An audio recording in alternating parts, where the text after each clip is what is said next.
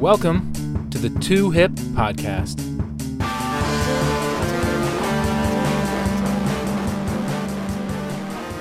This week's guest is an old friend, an ancient friend, older than a lot of my other friends, but I haven't talked to her in a long time, and we recently kind of reconnected. She's got a lot of interesting things going on in her life. She's the president and founder of Future Lady Leaders, a really awesome organization, a nonprofit based out of New Jersey, doing awesome things to empower young girls in leadership roles. And she's also supervisor at ARI, which is a fleet distribution company for cars that have like big automotive fleets for companies. And she's like the customer service guru there. And she's involved in a lot of other little side projects that I want to dive into. But before I butcher everything about her life, let's welcome and let her explain herself. Emily Cranmer. Hi. Thank you so much welcome, for Emily. having me. Thank you for coming on. Yeah, absolutely. It's nice to be able to reconnect with you on, such a fun platform. Yeah, cool. I'm glad you could do it.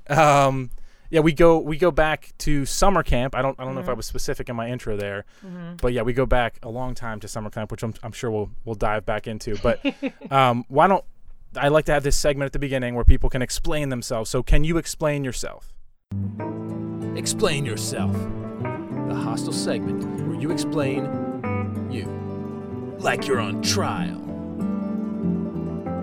I feel like I'm a working mom, which I always feel like I need to throw out there because that is just like a whole big thing in itself. But, I've got 3 kids, Rosie, Miles, and Holden. They are 9, 6, and 3. So my life is a little crazy. I live in New Jersey in a log cabin, which is super cute, but super old. So we're always doing a lot of maintenance to that. I've been working at ARI for just about 6 years now, and it's kind of a career I fell into because nobody goes to school for like fleet management. Not a lot of people even understand what that is, but I absolutely love it. Like I absolutely love my job. I get to like wake up every morning and I leave every day just feeling so satisfied and accomplished. And this organization is fantastic. I'm actually featured in their culture video on their website, which is pretty cool. Awesome. So that part of my life is just really awesome and really satisfying, where I feel like I have such a solid family, and I want a career too. So it's been great to be able to pursue both of those. And then because, who wants to be bored, I decided to start a nonprofit. And that was something that my husband and I started after the last election, when it was heartbreaking to tell my daughter that there wasn't going to be a female president. And she was literally bawling her eyes out, and then she said, like, Mom, there's never going to be a girl president. And that was when she was 7, and that stuck in the back of my head as I was driving to work. And clearly she doesn't understand politics, but I do think kids picked up a lot more on the political climate than we probably give them credit for. But at the time, like, she believed in the Tooth Fairy, and she believed in Santa Claus. And we went to Disney that year, and she thought those Disney princesses were real, and she didn't think that she could excel to be in like the Oval Office. And that bugged me, and that just stuck with me, with my like confident, creative little girl. And I was like, this ain't right. So after doing a lot of research, we found out that there is a confidence gap between boys and girls that start as young as kindergarten. And there are absolutely no programs, at least in our area, that address that. And girls form these habits of, not raising their hand, of, not having a seat at the table, not feeling like their voice matters as much in a group setting, being afraid to voice their opinion. And we wanted just to address that right away. So that way, as these girls are growing up, they can focus on these key leadership skills that I didn't learn until I got into corporate, environment. And a lot of people don't learn until high school and college. So hopefully, we can really help generate this this next empowered generation of female leaders. And then also, I'm a strong believer in like we all rise together. I feel like if the young girls in my son's kindergarten class are more empowered, then he'll be more challenged and he'll grow up being, just understanding how to have a better conversation, understanding how to challenge peers better. Right. So I think it's just something that it benefits us all. And just seeing that gap, we just needed to do something about it. So it was something where just from my daughter's one comment, and then we just went down that rabbit hole of research. And I was like, well, that's it. We got to do something about this. Yeah. And then, we just were like, all right, I guess we're forming a nonprofit now. So, I do that and volunteer at the PTO and, just do absolutely everything that I can to be involved in my kids' lives and the community. And that's pretty much it. Awesome. Yeah, I think Yeah. that's all great stuff. I think I definitely, I'm sure it was obvious to you when I reached out to you, but Hmm. yeah, I definitely want to talk about this organization because, um, it's to me, I've part of this whole mantra of this podcast has been being yourself and trying to be confident as yourself. Hmm. So this confidence gap that you're highlighting, you're really just telling them to be themselves and to be comfortable in their own skin and be comfortable with criticism and open discussion and being Hmm. part of like an open dialogue instead of feeling like they have to hold back, which is kind of like an antiquated way of thinking, particularly towards girls and like the way parents raise girls. They don't even realize it's happening because it's so ingrained from generations, Hmm. and it's like an unfortunate side effect. And I feel like luckily I think we're at a point now, at least in my circle of friends, where I feel like parents are trying to steer away from those sort of stereotypical ways of parenting and Hmm. try to intentionally go out of their way to put both boys and girls on the same page and raise them in this similar way where they're sort of taught to go after things and be confident and push yourself forward and to strive for things and not feel like you're limited, boy or girl, Hmm. in roles that have stereotypes and are defined a certain way as being gendered. It's really frustrating when kids right out of the gate at a super young age already feel like that. And even now, after saying what I just said, I still have my son coming home from school and saying things like, "Oh, well, that's a boy thing or that's a girl thing," and he didn't Yeah. say that, a few months ago, and it's already a thing that is happening in what I like to think is a relatively like open-minded community that I live in here, Hmm. and still it's happening, and it's just somewhere it's ingrained. There's books that they're reading, something is happening where it's still Well, coming out. So I appreciate what you're doing. yeah, and it's literally like all about these like subtle cues that we give them because Mm-hmm. one of the things that I read that stuck out with me so much is that girls when they're being directive and they're taking the lead when they're younger, they're called bossy. And Mm-hmm. I don't remember any of the boys I was around being young, and I don't call my sons bossy, but I have called my daughter bossy. And it's things that like I've done that. So I'm catching Right. myself doing that and being like, "Well, yep, there you go." Because it's just one of those things that is that stereotype that has been ingrained. Mm-hmm. And I love now when you like walk through Target and you walk through different stores and you see like the shirts for little girls now that have empowering slogos on them, and they have like things with science and all that other kind of stuff, which is great. But then Mm-hmm. you walk in the younger girls section, like literally with like the toddlers that go up to 5, and it's sweet like mom, like pretty as a princess, and Right. it's like all these things that are So just you're still putting in the wrong groundwork, even if there's a exactly. sort of niche market for the scientifically interested girls. Yeah, so if you're teaching other girls about STEM and like you can be an engineer, you can be whatever you want to be. There's no gender stereotypes, but then you're taking them to go shop for a baby shower. Mm-hmm. Like what are they seeing? And these are just out there all of the time. And from such a young age, girls are taught like sugar and spice and everything nice. And you understand that as like we should all be good people, right? So like Right. this slogan that bothers me so much with my sons is when people say boys should be boys. And I think like that slogan should be banned because like no, like my boys should be allowed to be kids and they should be allowed to make mistakes, Yes. but they should like boys should be boys like is just a way of saying like boys should or be allowed to be assholes. I'm not allowed to, am I allowed to curse? Oh yeah, of Okay. course. I'm not going to censor you. No. No. I mean, Just want to make I sure. completely agree with that. By the way, but like, Yeah. I have some relatives who I absolutely love them, but they still will say those things like a lot of people in our family were saying the thing like, oh, he's all boy, Yeah. like said it Yep. from a super young age, and I'm just like, what does that even mean? Like, Yeah. because he's active, because he does this. I mean, I guess I have heard some very minor evidence from actual scientists that there are obviously some minor differences between boys and girls in terms of like some physical aspects of them, or even emotional differences, but it's so subtle. And like shifting into this mindset where you're like leaning so heavily into it, where it then becomes this big separation that's just this huge divide between the genders that doesn't need to be there. It's absurd.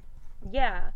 And I've done a ton of research on it, and this one scientist who did a ton of research about, like gender norms, said at the end of his article, I just thought it was just so funny that he was like, my boys played with Barbie dolls, my girls played with trucks. My girls would play with trucks and they'd vroom, vroom, vroom. And that was great. But the boys always ended up running over the Barbie dolls with the trucks. Like, and that was just how they played. And that's okay. Like, it doesn't mean that everybody has to, play with a toy how they're supposed to play with it for how it's meant for that gender. It's like, no, kids Hmm. should just be kids and play with how they want to play with things, and embrace their creativity, and just again grow up to be good people who have independent thoughts and just know how to treat other people with kindness and respect. And I Right. think that if like that's what we're focusing on, then, that's great. And the one thing that so I'm a manager now, and I have like 17 people that report directly to me. And right now I'm in the middle of performance appraisals, and Fun. they have to do a self review before I review them. Okay. And the first thing they say when we get into the meeting is, "Oh my God, I hate reviewing myself." And I said, "Why?" And it's because they feel awkward, that they don't know what to say because they don't want to like brag about themselves, and they don't want to, they're so uncomfortable with it. Hmm. And the question I ask them all the time is like, "Well, don't you understand the value that you bring to the company, that you bring to the team? Don't you Right. understand the value that you bring to the client each day? Like, I don't understand. Talk about that. Like, you should be proud of that. If you exceed expectations, like, tell me about it." Yeah, of And course. I see that with the girls and our future lady leaders who start in second grade. When we start every meeting, we say, "Girls, like, tell me about an accomplishment from last month." And it is a struggle to get them to talk about it because it starts at such a young age where people Yeah. feel like they can't talk about what they're good at. They can't talk about their accomplishments in just like freely because they're going to be judged for that. They're going to be viewed as cocky and not confident. They're going to be viewed as they're bragging, and it's such a negative, you know, it's just been viewed so negatively to just to be proud of what you achieved.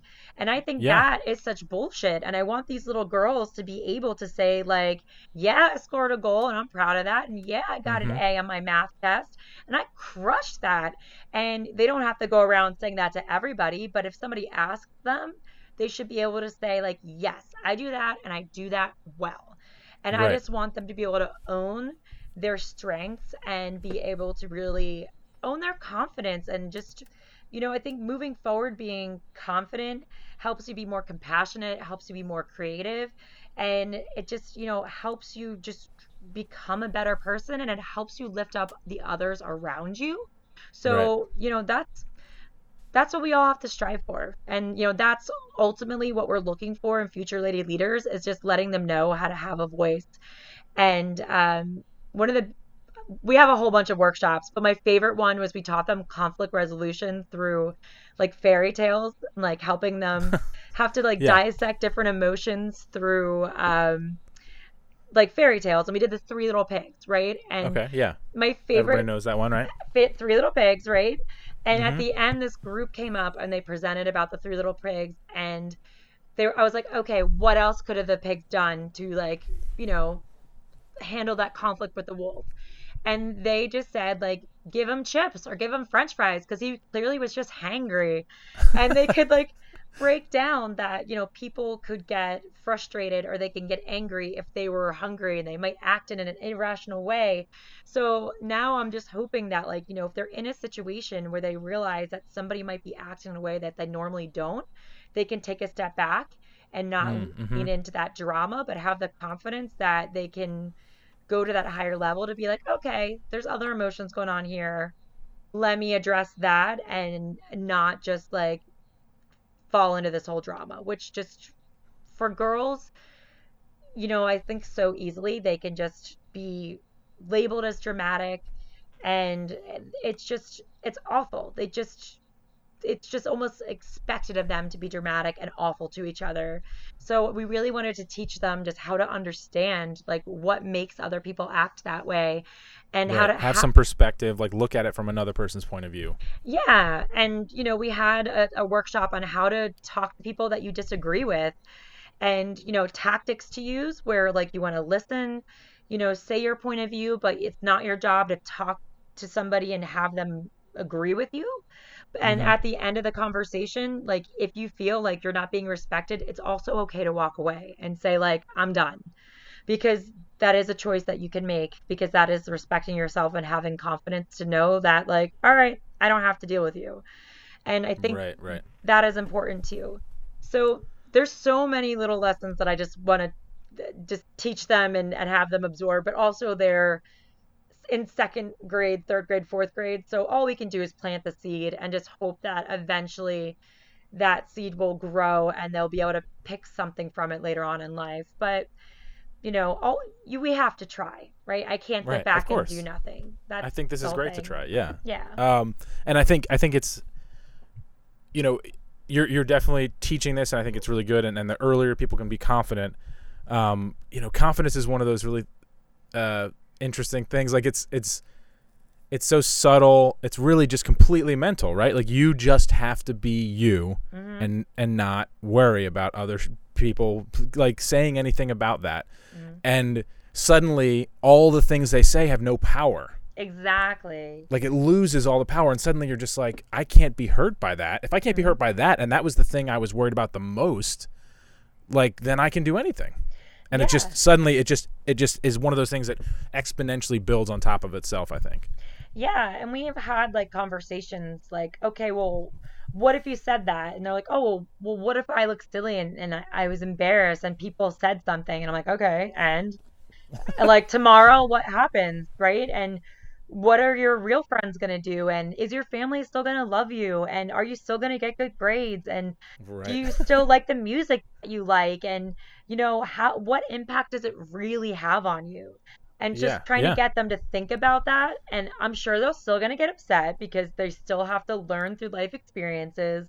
But again, it's just planting that seed that there are bigger things and there are more Mm. important things. And what other people think of you does not define you. It's what, you think of yourself and what your Right. values are. Yeah. So you're preaching this. You're preaching confidence Hmm. and being honest, being who you are. So I think this is a perfect time to dive into the two hypocrisy. Two hypocrisy, like the recaptcha for authenticity, meant to be easy on humans, hard on hipster bots. Ugh, I mean, I feel like there's like just too many examples to choose from. I mean, to Of be course. honest, like it's something where as hard as somebody can try, that there's always those instances where you look back and you're just like, that was not the best thing to do. Right. And you know, there's been like a few things where well, like with my daughter, so like she was a little bit of a surprise. And like we I met my husband and we were like literally like um married like 6 weeks later, and everyone's like, oh my gosh, that is so romantic, that is so sweet. And I'm like, it is romantic. And I usually leave out the part that I was pregnant because like it's something that like to us it didn't matter, but at the same time, if it didn't matter, like why wouldn't I just say that? you know? Right, right. And so we had our like marriage anniversary, and then we have our wedding anniversary, and like we confused the hell out of everybody. And it's something where like if 10 years ago if I just like owned that, it would have been easier, but Mm, I mm-hmm. was I didn't want to be judged, and I didn't want anybody to look at me to think that like I only married my husband because I was expecting, and I didn't want anybody to look at my daughter differently. And now like looking back, it like who cared, you know? Like we were Right. a family, and it's our family, and it's special, and I love our story, but it was just terrified to be viewed in that way, so it was easier to just paint a different picture. Yeah, that's a good. I mean, that's a great example. I still, I like to think again, like in modern times, that it shouldn't even matter, like even more so than in the past, right? And I have a few friends that have kids together and aren't even married, Hmm? and like that seems to be way more accepted. But even them, like I've had some friends that were upfront about it from the beginning, and just like that's not really our thing, like, and even that was got like a weird reception, but those people owned it. And in both of the cases that I'm thinking of off the top of my head, and you would be another example of that, where you've been together for a very long time. I mean, like it's been 10 years, right? Something like that. Yeah, we have been, well, it's so funny. I'm like, well, our marriage anniversary is 10 years. Our wedding anniversary will be 10 years in October. So Right. again, confusing as hell. But yeah, it'll be like we've been officially married for over 10 years now. Right. Yeah. So like, just I think proving that that's kind of an absurd thing to worry about, but the fact that you admitted that, I mean, that's some deep stuff. Like that some people could keep that buried for years. I hear stories from people in their 80s and 90s saying, "Oh, we just found out that so and so, was conceived before the wedding," and it's like the big controversy in the family, and it'll spread through the family. Like that was Hmm. 80 years ago, and you just found out now. Obviously, it didn't mean anything to your understanding of that person, to your relationship, to their relationships. Like, why does that even matter? But the fact that they had to hide it, and if you can get a front of it now, kind of going back to what we were talking about with confidence, like the more you own who you are Hmm. from an early age. This is, if anybody's younger listeners, I always try to like advertise that to them. I know it's hard when especially if you're in like middle school or high school. I feel like is just everyone is really pretending a lot of things and trying to put on a show to varying degrees. So the more you can peel that back and try to really be yourself, it will benefit you, I think, in the long run, because you're not hiding as much, so there's less to worry about. You're not going to get caught up in lies. You're not going to get caught up pretending to be someone you aren't. And I just feel like that's the best way you can go. Yeah, absolutely. And I mean, even when Rosie was first born, I felt like, I almost had to be like absolutely a super mom, right? To like prove myself that I could do this. And, it was like, thank God I didn't have Pinterest at that time because then I probably would have went insane. But it was just, I felt like I had to put out this whole perception of just being this a mom whose family was perfect, and we had everything under control, and they were happy all the time, and they were so cute. And even if they were like spunky, it was like everything is great, when like really like a lot of times I come home from work and cry and just want to like put myself in my room with like a bottle of wine because it's exhausting to be a parent of like three Right. kids, and it's Oh yeah. exhausting. And it's also just exhausting to try so hard all the time when it's like it's okay not to be perfect. And Mm-hmm. it took me like probably just until like my I always joke around like my third child broke me, but he's he's probably what fixed me, because I think that for the longest time, like I everybody always assumed I was confident. And like I think if that you ask people to explain me, I think that they would always say like, "Oh yeah, like Emily's a really confident, outgoing person." But I never felt that way, like on the inside. Like I always felt Mm. really insecure, and Right. like kind of felt like I needed to, you know, put on. And then with my son, so he was another surprise. We are not good at family planning. Um, so I was doing really great at work, and I love my job, and I was so excited about like where I was at my position to grow my career. And then found out that I was expecting. And we Mm-hmm. were talking about like fostering kids, which I always really wanted to do. And we like got like um went through like the training for that, and we were like on the path for that. I asked my boss for a letter of recommendation, and then 2 weeks later I had to go back to him and be like, hey, so I don't need that because I'm pregnant. So that was kind of embarrassing. um and I was really bitter the entire pregnancy because I Mm. did not like, that's not what I wanted. That was not my plan. I did not want to be on maternity leave for 3 months. I did not like, I just, I didn't want to put my body through that. Like, that's just not what I wanted. And I was mad at my husband probably my whole 9 months. I feel really bad for him because he had to deal with me. And it was just like a frustrating experience. And then, when like Holden was born, it was something where it was like, oh, great. Of course you have the baby and you love him and everything's awesome. And then like he got really sick and he like his blood I always say blood alcohol, that's not right. His blood oxygen levels started dropping and Okay. he started like snorting, which first we thought was kind of cute. We're like, oh, look, he's snorting. And then the nurse was like, that's not okay. And they just took him to the NICU for like observation. And then when I went there like 4 hours later to give him a bottle, they were like, no, you can't give him a bottle. He needs a feeding tube. And I'm like, what are you talking about? Yeah. Wow. And they had to put in the I was the nose things, whatever that oxygen thing was called. I forget what that's Yeah. called Yeah. now. And they were like, the pressure is too high. Like he is a risk of like aspiration, so you can't do that. But you can come back in the morning and we'll see if he's better. So I went back to my room like numb, being like, okay, like what's going on? Because I had no idea.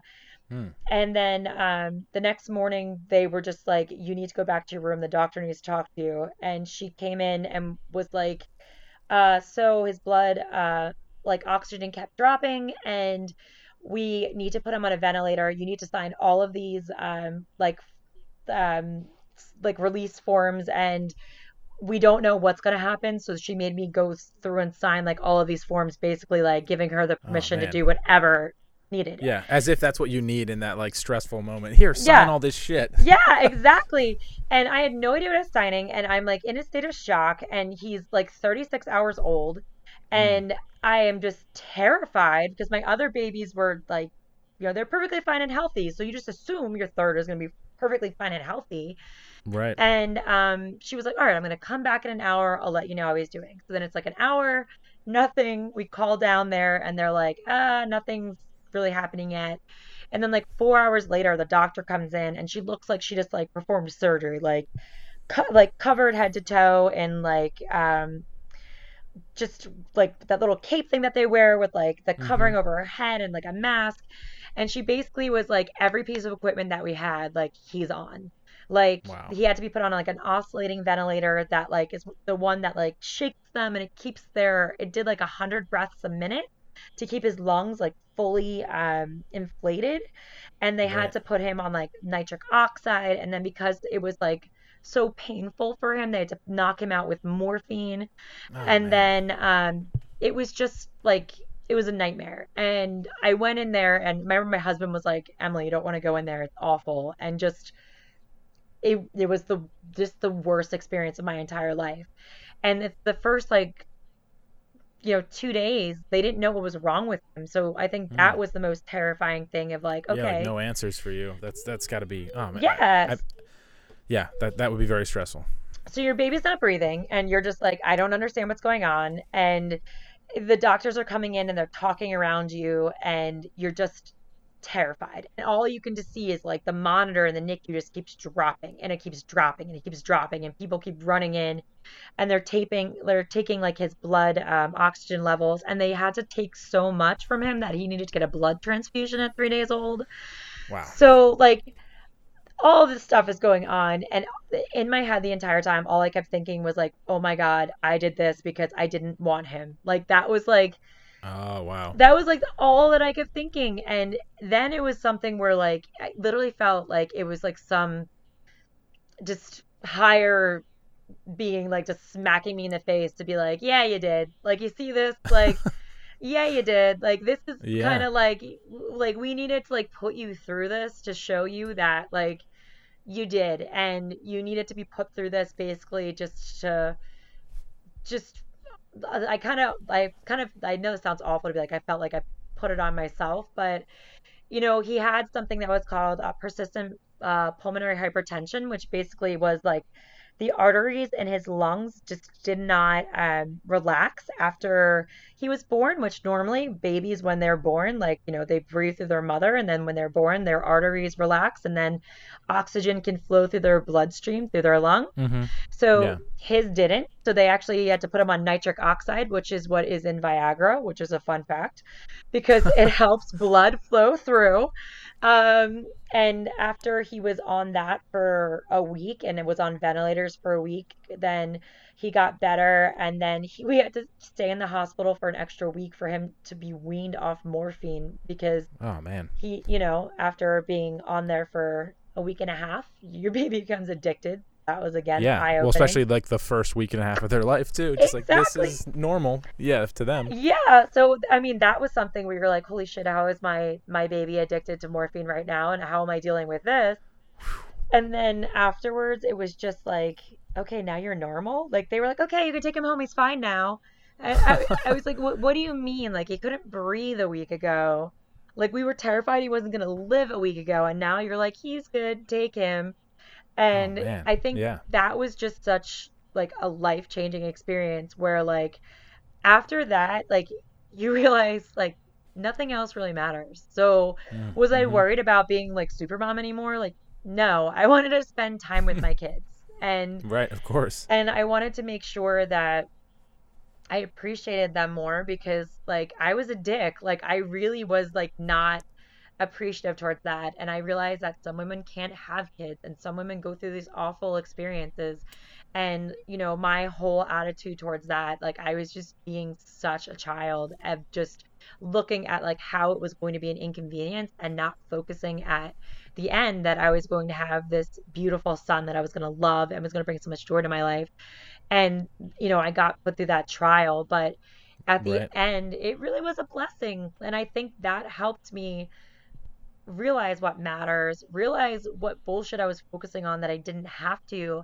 And at the end of that whole experience, like it helped me be more confident because it just helped me strip out all of that bullshit that made me self-conscious and made me worry about stuff that didn't matter. Mm-hmm. And, so I joke around that he broke me because like now my house is a mess and like I'm not as together as I once was, but it's Well, hopefully you're emotionally better yeah, though, right? oh yeah, emotionally better. But it's something where it puts your life in such a better perspective where when you don't care and when you're okay with who you are and you're okay with your choices and you realize what matters, then you're just kind of like fuck it. And then I've never felt better about myself and about my capabilities and Mm-hmm. about what I bring to the table. And I think it's because I stopped worrying about all of that fringe just bullshit that did not matter. Like, did it matter that my kids had a perfect birthday cake that I had to make from scratch? Did it matter that my daughter's hair had to look perfect? Did it matter, like, that, her homework had to be perfectly signed? And if I sent in a form late, like, did I care what her teacher thought of me? Like, does it matter if she thinks I'm a deadbeat parent? No. And I'm not a deadbeat parent, so it's okay. It was like I was putting all this external pressure just on myself for no reason, and I had to let that go. And then Yeah. after that, you know, it just got so much easier. Yeah, I think it's unfortunate, but I was talking to a guest a little while back, a couple episodes back, um, about how like it's really terrible, but sometimes these traumatic moments is what makes ultimately better people. Like people who go through these kind of trials Hmm. sort of end up better in the long run and more resilient for it and become more of like the people I would define as being like more real because you're just like there's no point pretending anymore. You know, if you come out on the other side of something like that, you're just like, I just want to be real with the people I love. Like, that's all I care about. I don't want any of this BS anymore. Yeah, I completely agree with that. It's just unfortunate that we don't want everyone to go through these trials. We don't want them to lose loved ones or like whatever the case may be. But it happens, and the people who go through those struggles, you can either just continue pretending and like disconnect from everybody and completely disengage. And maybe it's just in my mind, but I feel like those are the people that you hear about, like they get some sort of illness or they go through some trial and they just sort of disappear off the map because they just couldn't handle it and they weren't being real with themselves. They felt like they needed to continue putting on a show, whatever the case may be, and it kind of breaks you down emotionally. But if you can take that moment as like a lesson and try to appreciate it and get on the other side of it, I think you're probably better off in the long run. Yeah, I mean, I wouldn't want to go through it again, but Of course not. but I think it's something where the more I look back at that, you're almost grateful for that experience, and especially because he's a perfectly healthy young boy now, and he's Right. crazy and wonderful. But there's I always feel like weird being like, oh, I've had so much trauma in my life because I haven't. Like so many people have gone through so much worse things. But I when I was 15, I lost my dad, and I think Right. that trauma made me almost go through the opposite, right? Because at that point I was like, well, now I need to be the perfect child, and now I need to be the perfect Mm, person because I didn't want to make my mom look bad, and I didn't want to disappoint my dad in this like weird expectations I just set for myself. So that set me up in a position where like all of a sudden I was not feeling like myself, and I had like issues with anxiety and depression for so long. right. And it wasn't until like after I had Holden that I went and got the proper treatment and got the like proper medicine. And it was like I actually was able to like just call myself on all this other bullshit that I had going on for Mm, years, right. and just realize that it's it's just not worth it. Take care of yourself, take care of your loved ones, and it's okay not to be perfect. It's totally cool not to be perfect. You just have to make sure that you're living your best life. Right. Now, when we met at Halawasa, Hmm. the first, I know you went a couple years, I think, Yeah. right? But I don't know if it was the first year. Like, was your first year there the year after your dad passed away? Um, It'd be hard to remember. I don't know because I only remember you like talking about how your dad had just passed away. So uh, I don't remember like meeting you before that. It's possible you went there beforehand, but I was just curious because that's like yeah, like I met you at that point, and now I'm like seeing you on the other side of it. So it's kind of fascinating. But I had never met someone at that age. hmm. In high school, you don't meet a lot of people who lose their parents. Yeah. And you were one of the first people I remember meeting. Who I was just like, wait, what? You lost your parent? Hmm. And at the time, my dad was sick from Huntington's and like not doing so good. And eventually, he passed away a few years after that. And so like it was kind of it. Unfortunately, it's grim, but it resonated with me because I was like, I saw that in my future in a way, Hmm. and like so in a lot of ways, you didn't realize this, but your attitude, even if it was a little bit of a show, Hmm. sort of rubbed off in terms of like I saw this positivity coming out of you and this like you were communicating with everyone and you were being open about it. Hmm. And from anything I had seen in the up to movies at that point in my life was like everyone kind of brushed it off, or they like got really angry, or they just kind of whenever some kid in a movie would lose a parent, it was like this stereotype that they would just either melt down or hide away. And to see someone who was like trying to be out in the world after that happened Hmm. was kind of like intriguing to me. So what was that like? You're saying that was a lot of show though. Was that really like painful for you, or you felt like you had to be this like perfect person and do all these things? Yeah, I mean, I definitely felt a little bit of pressure to be like, I didn't want anybody to look at my mom and be like, oh my gosh, like poor Betty. She lost Mm-hmm. her husband and now she's got these three kids. And, Emily is, struggling in school, or Emily is a troublemaker, or, Right. You whatever didn't that want is. anything to pull it down to like call attention to Ex- that, basically. exactly. Like, I never wanted, like, my story to be like that. I wanted everybody to, you know, look at it as, Emily, went through this.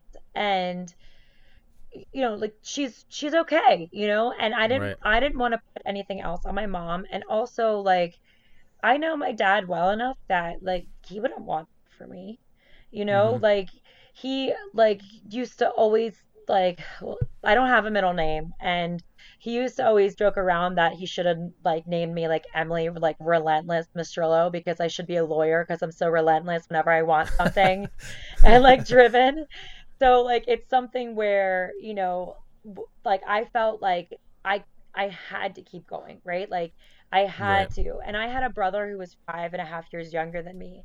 And my mom did not handle it very well. Yeah, I She, mean, I can imagine as now being a parent, like that would be brutal to go through. Yeah. yeah. And I mean, I had a lot of anger at my mom, and we didn't speak for a while, like, when I was in high school and in college. It just, we had a really rocky relationship. And it's funny because after I became a parent, I was like, oh, Hmm. yeah, that must have been really hard. Yeah, yeah. And she did some things that were, like, hurtful and selfish, but as a parent of three kids now, I'm like, holy shit, I don't know what I would do, if I lost my husband. So Yeah. I can't judge her for what she did. And at the time, I was just, I had no idea. I had no idea what it was like to have the pressure of three kids and not having a sounding board and not feeling financially stable. And, there's, I had no idea. So, I definitely apologize to her a lot for being so awful. But, Yeah. but I think also, like, a part of me internalized that because I always felt like I had to present myself as perfect outside because I never wanted anybody to look at my mom differently. And it was more like her and my family than it was for me. But Right. and I'm the type of person where I I feel very open about everything that I've been through, and even if I talked about it, like polishing it up or making it look prettier than it was, I felt like it was important to talk about because you never know who's going through what. Right. And Yeah. you know, I'm a very trusting person. I'm a very open and an honest person. And I think that, that's what's helped me be, a good mom and a good friend. And I think it's what helped me be a really successful manager at work because, you just need to be vulnerable with people. Right. And it's not always easy or it's not always pretty, but I think that's been a really important part to who I am. And I might not have always been as genuine as I wanted to be, but I always had that vulnerability. Yeah. Vulnerability. Are you a Brene Brown fan? I um never heard of no, her. I was like, I can't really say She that. has a. I think she has a. She's like this person who talks about vulnerability and like opening up in your life and your relationship and trying to be honest. She's kind of like the sort of I don't even know what to say. She would be like an icon for a podcast like this, like about honesty and being authentic and being yourself. But vulnerability is what she brings it back to, like that, like opening up aspect. And I think she actually might have a Netflix show that's coming out. Oh, Yeah, it's like KonMari, like but now with Brene Brown, who's always talking about vulnerability, and maybe she gets like people to open up. I don't know. I haven't seen the show yet, but it would be someone to look into. yeah, Brene for is a weird sure. name. It's BRUNE, I think, and then Brown is the last name, like the color. Okay. For anybody listening as well, yeah, just check that out. But yeah, vulnerability. It's tough to do, but I think it helps you again in the long run. It's all about just trying to get back to who you are deep down. And I think I'm gonna try to lighten things up a little bit here. Mhm. I'm gonna get to something that I don't think you don't hide at all. So hopefully this is not like a secret, but you are a huge Hanson fan. Yes, I am. So has Hanson helped you through all these moments in your life? Does Hanson make you feel the most honest, the most real? Yeah, so it's so funny because people, like, they tease me all of the time because they're always like, really, Umbop? And I'm like, no, you have to listen to their new stuff, man. It's really good, which it is. You totally should. Totally recommend their new stuff. But so when I was younger, like, my dad was super into music, like super, super into music. He, like anytime we'd walk into, like it sounds so weird to say like a Sam Goody because that's like non-existent now, or People like don't even know what you're talking about. Like, right, Sam Goody, what is this? exactly, or what was those oh, they had those like magazines where you could get like the different cassettes or like CDs. Oh yeah, it was like BMG Music, and you would Yes. like order a bunch of stuff. Yeah. Yeah, so like, and like my sister and I, like whatever we would want, like he was just like totally like we could each pick out Right. CDs, and like actually like, so Hanson was one of my first, right? They were one of my first like tapes at a cassette that I loved, Yeah. and You're really dating yourself with this. yes, a cassette, and this is gonna super date me, but when I was in like, you know, I guess I was in elementary school, Jesus, or middle school, like I would actually take my little cassette like headsets and I would Hmm. go on my swing set and I would swing and I would sing my heart out, and my neighbors probably hated me, but it was like my favorite thing to do, and I think it was almost like this like stress relief as like Right. a middle school child, just to like Yeah. get that out. But like I never felt like left out or bullied or anything like that, and I always kind of had this like wild imagination, and I loved being able to just like listen to that and get lost and daydream, and it was Hmm. just a sense of being free. Right. And that continued with them. It was always something that, of course, they were super cute too, so my teenage hormones were like raging at the time. Well, hold um on. Side note, real quick about that. So I actually have a story because Hanson. I'm sure you've heard guys say like they're very pretty, right? uh So like at that age, I was, like I was like, oh, I'm kind of attracted to Taylor Hanson. Like, is that okay to be attracted to this it's girl? Oh wait, it's a guy. Like totally I didn't okay. like I thought Taylor was like the girl, and Taylor's kind of an androgynous name anyway. Uh-huh. And I was just like, I didn't put it together, and then I started listening to them, and I liked them at the time. At the time, I'll be honest, I haven't listened to a whole lot of Hanson lately, but Hmm. every now and then I'll listen to something. But yeah, it was this funny thing, and then like years later, I see this girl at a party who kind of looks like Taylor Hanson. And I'm like, but I think it's like a guy or a girl. Like I wasn't sure for a Uh-huh. split second. Then I was like, no, she's definitely a girl. And I go over and start talking to her, and then we end up dating, and that ends up being my wife. um, and then everyone tells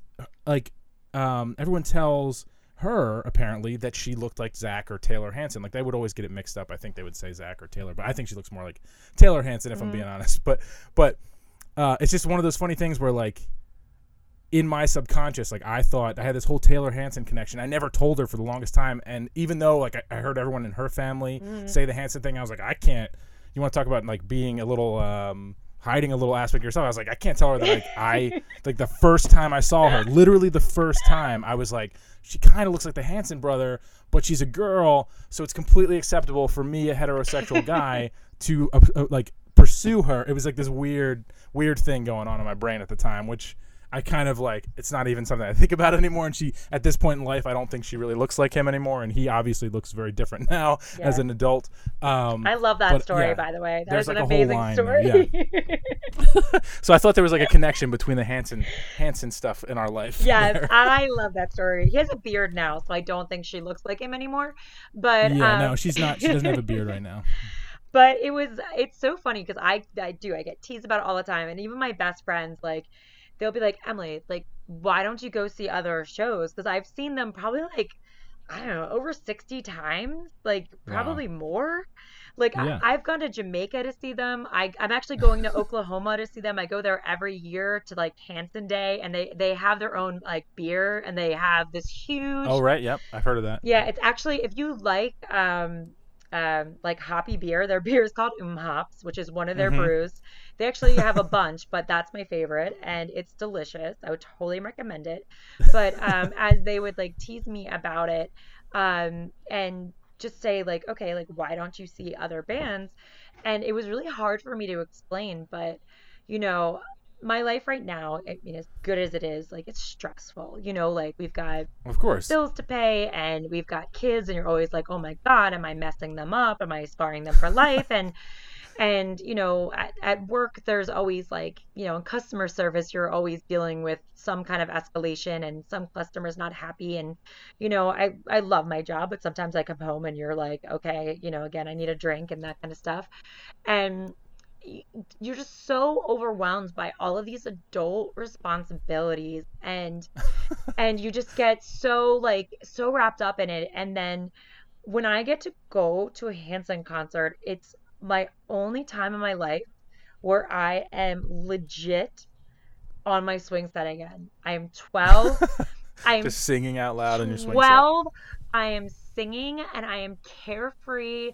And it is like, who doesn't want to be that kid again? That Yeah, doesn't of course. like that. It's just that pure joy that you find when you're that child. And it's Hmm. still like every time it's exciting. And it just brings me back to just feeling like, just that feeling when like my family was complete and I didn't have any cares in the world. And it Right. like I first really got to experience, music in that way where it was like, oh, lyrics mean what? And like it's so much more of a special experience for me than like just going and like, seeing them. And like I don't go to ogle them. Right.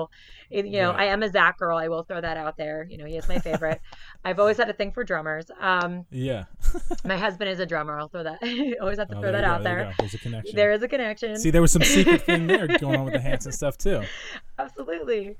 But, and it was something for a while where I'd kind of get like embarrassed about it, but now I'm just like, no, like I Just love own it. it. I love it. Yeah. I look forward to it. I'm so excited about it. It is my happy place. It is my genuine happy place. And my sister is like a total nerd too. We were like just went down that rabbit hole together. And like we're going to Oklahoma in like 3 weeks together. I am so excited. Wonderful. And Yeah. like so many times I'll text her and I'm like, oh my God, adulting. Like I just wish I was at a Hanson show right now. And she's like, I totally get it. And it's just like I love that like I can have that connection with her and a few of my other childhood friends. Yeah. And it's just like I feel really lucky that I have something that I get to have that because I don't feel like everybody does. Right. And Right. it might be nerdy, people might judge me, but I'm totally cool with it because You know what? If everybody that if people can play fantasy football and be obsessed with that kind of stuff, or if uh they can be obsessed with like Dungeons and Dragons, and like now comics are coming around as like the pop culture. Oh, I'm saying now, like it yeah. hasn't been 15 years of them being on the dominating the market. But my point is like that was a nerd thing. Like it's all irrelevant. Like at some point, one of the things is going to be nerdy, the other one's not. Whatever. Love what you love. Hmm. If that's something you love, and just a quick side note, I remember reading a study a few years back that like that there's a window of time, particularly like 12 to 14, that age range. I don't know what grade that is, like 7th, 8th grade, maybe ninth, and where you're just that's the music that just affects you the most emotionally and Yeah. sticks with you the longest, Yeah. and that most people really end up loving. So you in some ways, like you obviously had a choice, you picked them at the time, but in other ways, like you can't control the time that you were born into Hmm. that like has some of this music that's going to affect you in this way. So if people think it's silly, in some ways, like it became this thing that like was ingrained in you, even if you didn't realize it. And it's like it's a lot of what your role in it is. Obviously, you explained how many shows you've gone to. You've participated in this actively, Yeah. but at the same time, there was a part that wasn't active that was kind of taking over you. And if you tried to really dig deep on people and give them like, hey, what's that song that you just like, if nobody knew what you were listening to, like what really is that song? Hmm. And it's hard to get people to admit that sometimes. But it's one of those things from 8th or ninth grade probably that just Yeah. like That cuts at their core. that is so funny though, because I mean, I was just talking about that to my husband, and I think Hanson was definitely one, and they were one that it was that more fun and freeing experience. Like I mentioned, Hmm. like my dad was super into music, like loved Ozzy Osbourne, like loved all the Motown, like loved Bruce Springsteen, like loved Coolio. Like we had all this music around all of the time. There's a wide Yeah. variety. But we went to like Hershey Park one year and we just pulled over at the outlets and there's this music outlet and he basically said, pick anything. and I picked out Less Than Jake. Um, and I Less Than Jake, Less Than yes. Jake. I'm like blanking on the CD. It was blue and yellow. Oh, I can't. I can see it in my Yes. mind. I know exactly what you're talking about. Oh my gosh. And also this was probably like the album that literally changed my life. It was Ben Folds 5, Whatever and Ever Amen. Yeah, I just saw Ben Folds when they came to Philly like last summer. With Was it? Cake? Yes, I was with there Cake. too. Oh, awesome. Yeah. Yeah, that was a great show. Cake is another underrated band, Oh, but awesome. love Cake. But Yeah. like that was one where like I put on the headphones and I was listening to like Ben Folds 5, and that was when it was like, holy shit, this is what music is. Oh yeah, this yeah, and is he was what doing like crazy things with it music, is. at least from especially from like a middle schooler's perspective, just like, wait, Yes. what?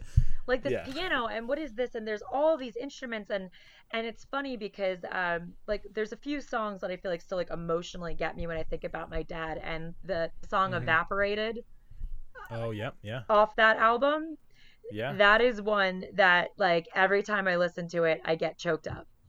And it's just like it reminds me just of like of how I felt like when I lost him, and it reminds me of what I felt when I listened to that song for the first time. It was like I had an emotional reaction, and it was like I had a reaction, but I didn't know what those emotions were yet. And then when I Mhm. had them, I was like, well, this sucks. But I also just loved that song, and I loved that it just got it. So Right. it's still one of my favorites. But it's funny to this day, like that is my go-to is like always Ben Folds. It's him, and then it's him and Hanson, which sounds so crazy like that, like how do they go together? But Right, right. but that's just what will connect me, and what will bring me down, and what like connects me to my past, and it's what makes me just remember who Emily is. Yeah, I think that's good. That's all part of like what makes you who you are. I think I want to get a little bit more into that near the end here, and I have a couple things. But before I do, I feel like I can't miss out on an opportunity to talk to you about, you have a book idea that's kind of in the works. Yeah, so it's been in the works for a while. Um, so I always wanted to be a writer. That was always my goal in life, but life doesn't always work out how you plan. So I actually went to school. I went to Temple, and first I went to go for political science because I was going to be a lobbyist, and I was going to be a politician, and I was going to change the world. And after like a semester and a half, I was like, these people are fucking crazy, and It's exhausting. it was just exhausting because nobody was listening to each other. They were just like talking over each other, and Oof, I yeah. was just like, you know what do I really want to do? What do I love? And it was always writing.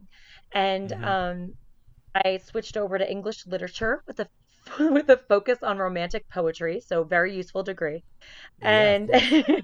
I've actually had a poet guest on the show, Fritz Ward, one or two episodes back. yeah, but it was like I loved it. I just loved it. And I just it was one of those things where it just spoke to me. So I loved learning, and Yeah. the degree might not be something where like I can brag about it when I go to a business meeting, but I can say that I thoroughly enjoyed my education. But I graduated, and I was like, wait, no one just like pays you to be a writer? Like, I don't understand. This isn't like a thing.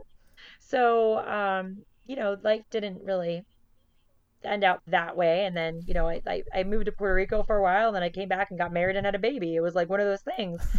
But I, but as soon as I had Rosie, or actually when I was expecting Rosie, I had this idea of like, what would it be like if I was a child with her? Like what would we do? Would we get into trouble? Like, would we have fun? Like, I love to think of the idea of us having fun together and just like causing mayhem. And Right. and then when I started getting baby books when she was born, all of the books again for girls they were acting just like they were princess books, Mhm. and it was like Pinkalicious, and there weren't a lot of really good books about girls just acting like kids. Right. And like I mean, you've got kids. I don't know if you've ever read like the David books, like the ones where it's Um. like oh Oh. Dave, Oh. Yeah. like oh David, and he's always just like being a hot mess. but I That's frustrating. but I loved them because like basically like David was just being a kid. And Yes, that's true.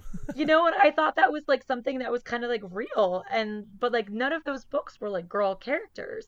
That's And true. Yeah. I just wanted to like have a book that was about like girls that could just be like a hot mess having fun. So I wrote this book that was Emily Amelia, which was my Amelia is my given middle name by girls I used to nanny for. And when I was in Puerto Rico, they actually told me that Amelia is Emily for like in Spanish. So I was Oh like, yeah, I was gonna say that. Isn't that Spanish for Emily? so it actually ended up being something. I was like, well, great, there you go. I guess I'm Emily technically. But that's perfect. Yeah, Emily. Yeah. And then my daughter's name is Rosalie Quinn, and so I just made the book that, and the story is basically just them being kids, like they're digging for dirt in the mud, and the whole description of them is like being a mess. Like it was me when I was younger, and like all the pictures, like my socks are mismatched and they were always falling down, and like I had knobby knees, and Rosie's hair was always in knots, and like these Right. girls are just kids, and they are driving their dad crazy, and they have all these crazy plans, and they make mud pies and they put them in the freezer, and they take a bath and they get into a shaving cream and they make a mess, and like the dad is just exhausted like a normal dad is, and they go to I can feel it as you're saying. yes, exactly. And they go to bed and they're not going to bed. They're telling stories and they're making plans. But it was just like, and I love now though, because I see my kids and it's like exactly how they are. And so it's cool because I wrote it before I had other children. I wrote it when my daughter was was like an infant. And, Right. but I just wanted to have that representation. And I also wanted to be a book that was like fun for parents to read and fun for kids to be like read to and get excited about, and Mm-hmm. it rhymes, and it's just a nonsense kid story, but I felt like there's a lot of stories out there with messages in them, and that's cool, and we need them. I totally encourage that.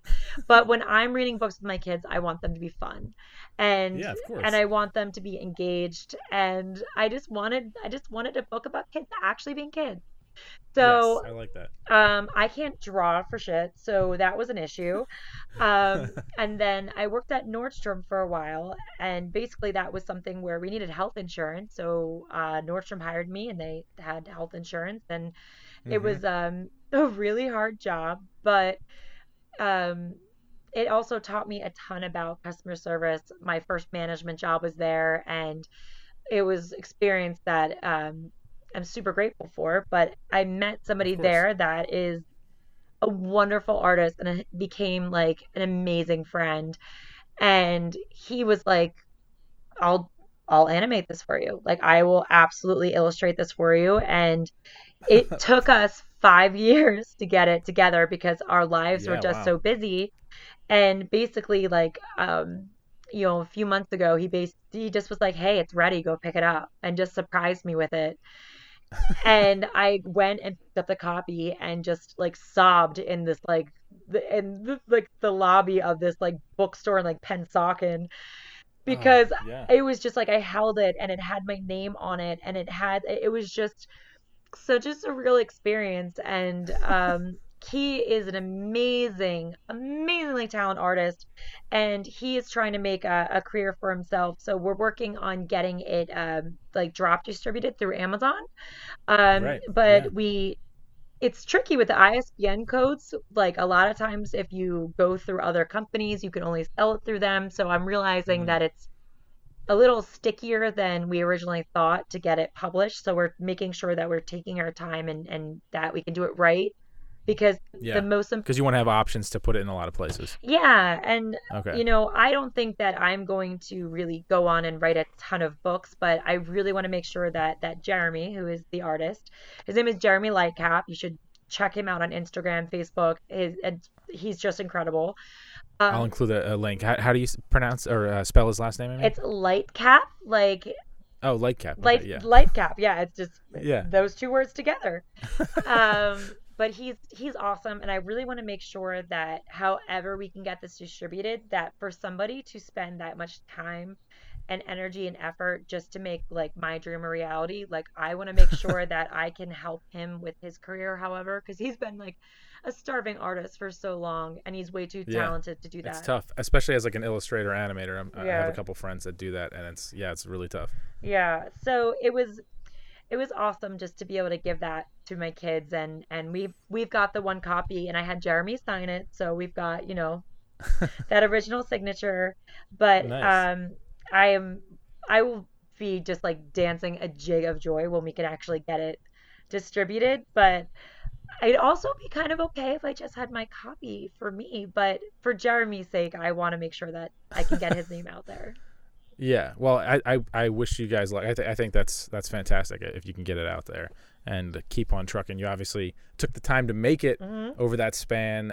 What's a little bit more time to try and get it right and get it out there? I Yeah. think that's totally worth it. Yeah, fantastic. Unfortunately, we're winding down here. This has Hmm. been a lot of fun.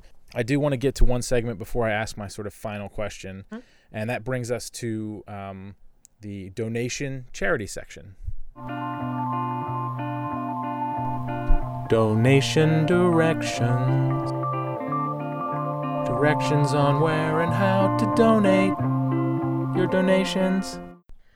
So this was such a hard one to like narrow down because I have so many organizations that I work with and I am just huge fans of. And so I run Future Lady Leaders, which is a nonprofit, but I feel like I should not plug my own. But I, I mean, you're welcome to do whatever you want, but I think yeah, everyone definitely heard a lot about it yeah. already, which So is no, good. we're good there. But I think the one cool thing that I got to gain through my organization was I got to meet so many amazing women in the community who started Hmm. their own organizations that have made such an impact. So, can I mention two? Am I allowed to do that? Yes, yes. People, Okay, people keep trying to sneak to it. I No, know. it's fine. It's perfectly fine. Okay, so I'll be quick. So one is called Cozies for Chemo, and it's such a simple idea. It is just that you can do this at any event. You can do it at home, you can do it with your kids, you can do it at schools or anything, but it's basically making tie fleece blankets and they send them to people that are going through chemo Mm. all over the world, and it basically just Hmm. shows them that people are thinking about them and that they're not alone as they are going through this. And unfortunately, a lot of people are alone when they're going through some of these Right. chemo treatments. And it's a beautiful idea, first of all. But the other amazing thing about this organization is that it was started by a girl in seventh grade in Oh, wow. in our community. Oh, So great. I love that this is a true future lady leader who had this idea, and she's got sponsors, and they've donated like over like 100,000 blankets in Yeah. like over like 50 countries. So I think that like this young lady just deserves to be supported because she's incredible. And I think she's just going to college this year. Like she's just amazing and she's going to do amazing things. So I would just love to see her organization thrive. Um, Yeah. Is her name Megan? Is that who it is? yes, I'm looking it up Megan now. Visser. Okay. Yeah. Megan Visser. That's her name. Yeah. Yes. There you go. Yeah. So she is amazing, and I want to see her just like thrive and and continue to do like incredible things. Yeah. That's Um, wonderful. so the other one is an organization called Hand and Heart. And it's hand and then like a little N and then heart. And this one is was started by a local mom in our community. Her name is Trish, and her brother was homeless, and she would go and visit him and see that there was all of this opportunity in our local community in South Jersey and in Kensington and Philly that I think people don't realize that we have such a, a population the of these people in need that are homeless, but also that we have such an issue with these people that are dealing with substance abuse problems, Mm. and that they're just so forgotten about and pushed aside, and they are, you know incarcerated, and they are, put in mental health institutions that are just, not really addressing their problems, and they're just kind of basically left out in the cold and left to die. And she's done such amazing, amazing, amazing things,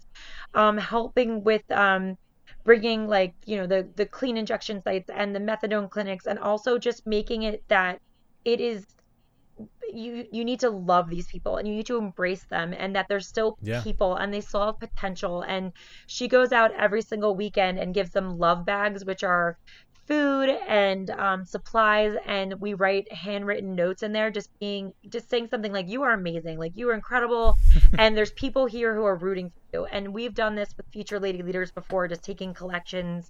We've sent them like hats, scarves, all this other kind of stuff, but it is run by this woman who is a, full-time working mom, and just started this coalition within the organization to basically take on this population in need that nobody else wanted to.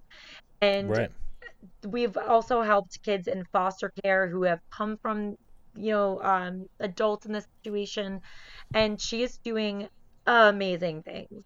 And I think that, you know, any help that we can give her for this cause that she is just so passionate about is just, she deserves all of the help and the donations that we could give her, because her heart's 100% in this, and her recognition is growing. She was recognized as one of the top women business owners last year, Oh and wow. I Okay. Yeah.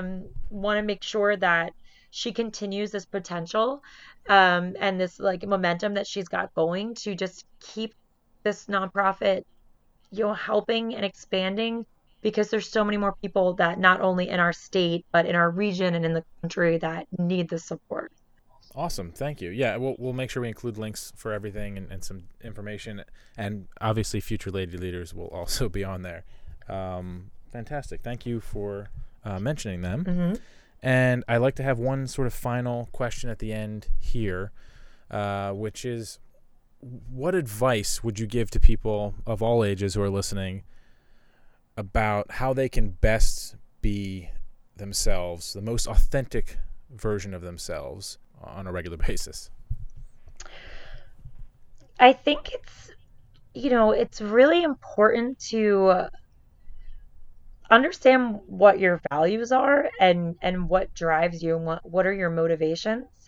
And I think that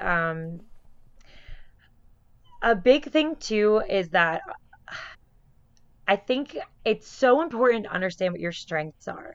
And I think that that strengths get misconstrued a lot as what you're good at, but that's not how I define strengths. I think strengths are defined as what is your passion, and what energizes you, and what energizes others around you, and what makes you the Right. sun and not the salt, and what basically, like, makes you feel like your best self. And there's actually a book that I recommend to a lot of people called Strength Finders 2.0. Okay. And you can get it off Amazon, and it is a book that makes you go through, like, basically an online quiz. There's like a pin for each one, but Okay. at the end, it, like, tells you, out of, like, the 50 strengths they have listed, your top three strengths, and they break it down in a bunch of really cool ways, where you could see how it is utilized in your personal life. You can see how you can use it in a professional context if you want to use it for, like, a resume.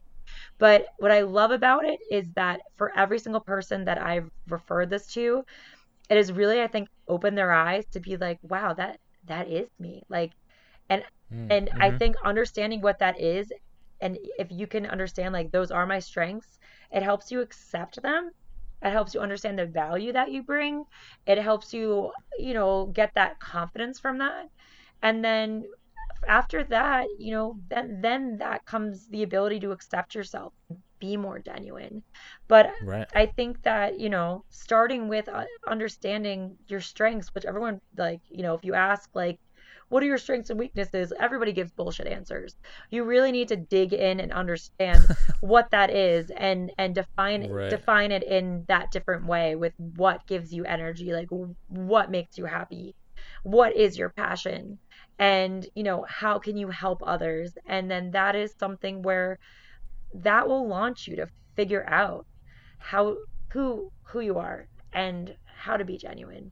And honestly, I think it just comes with age and experience, which is kind of like the sucky answer, but yeah, but like you're just gonna have to go through some shit before you yeah. can feel like that. Yeah, I mean, yeah, to some degree. But I yeah. think people younger can also try to embrace this. Yeah, as well. absolutely. But I mean, you could be young and go through some shit and experience too. You know, it's not like Obviously, yes, as has been already mentioned yeah. today in detail, right? So I think it's up to everybody, but I think the one thing that makes me sad is I feel like so many people that I talk to that are, you know, they could be 8, they could be 30, they could be 50, and they don't understand what makes them special and what makes them valuable, and Mm-hmm. they bring so much to my life, and that's just me.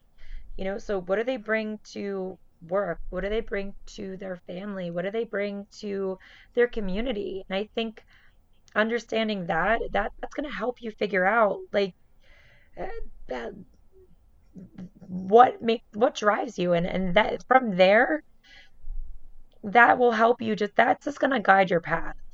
Right.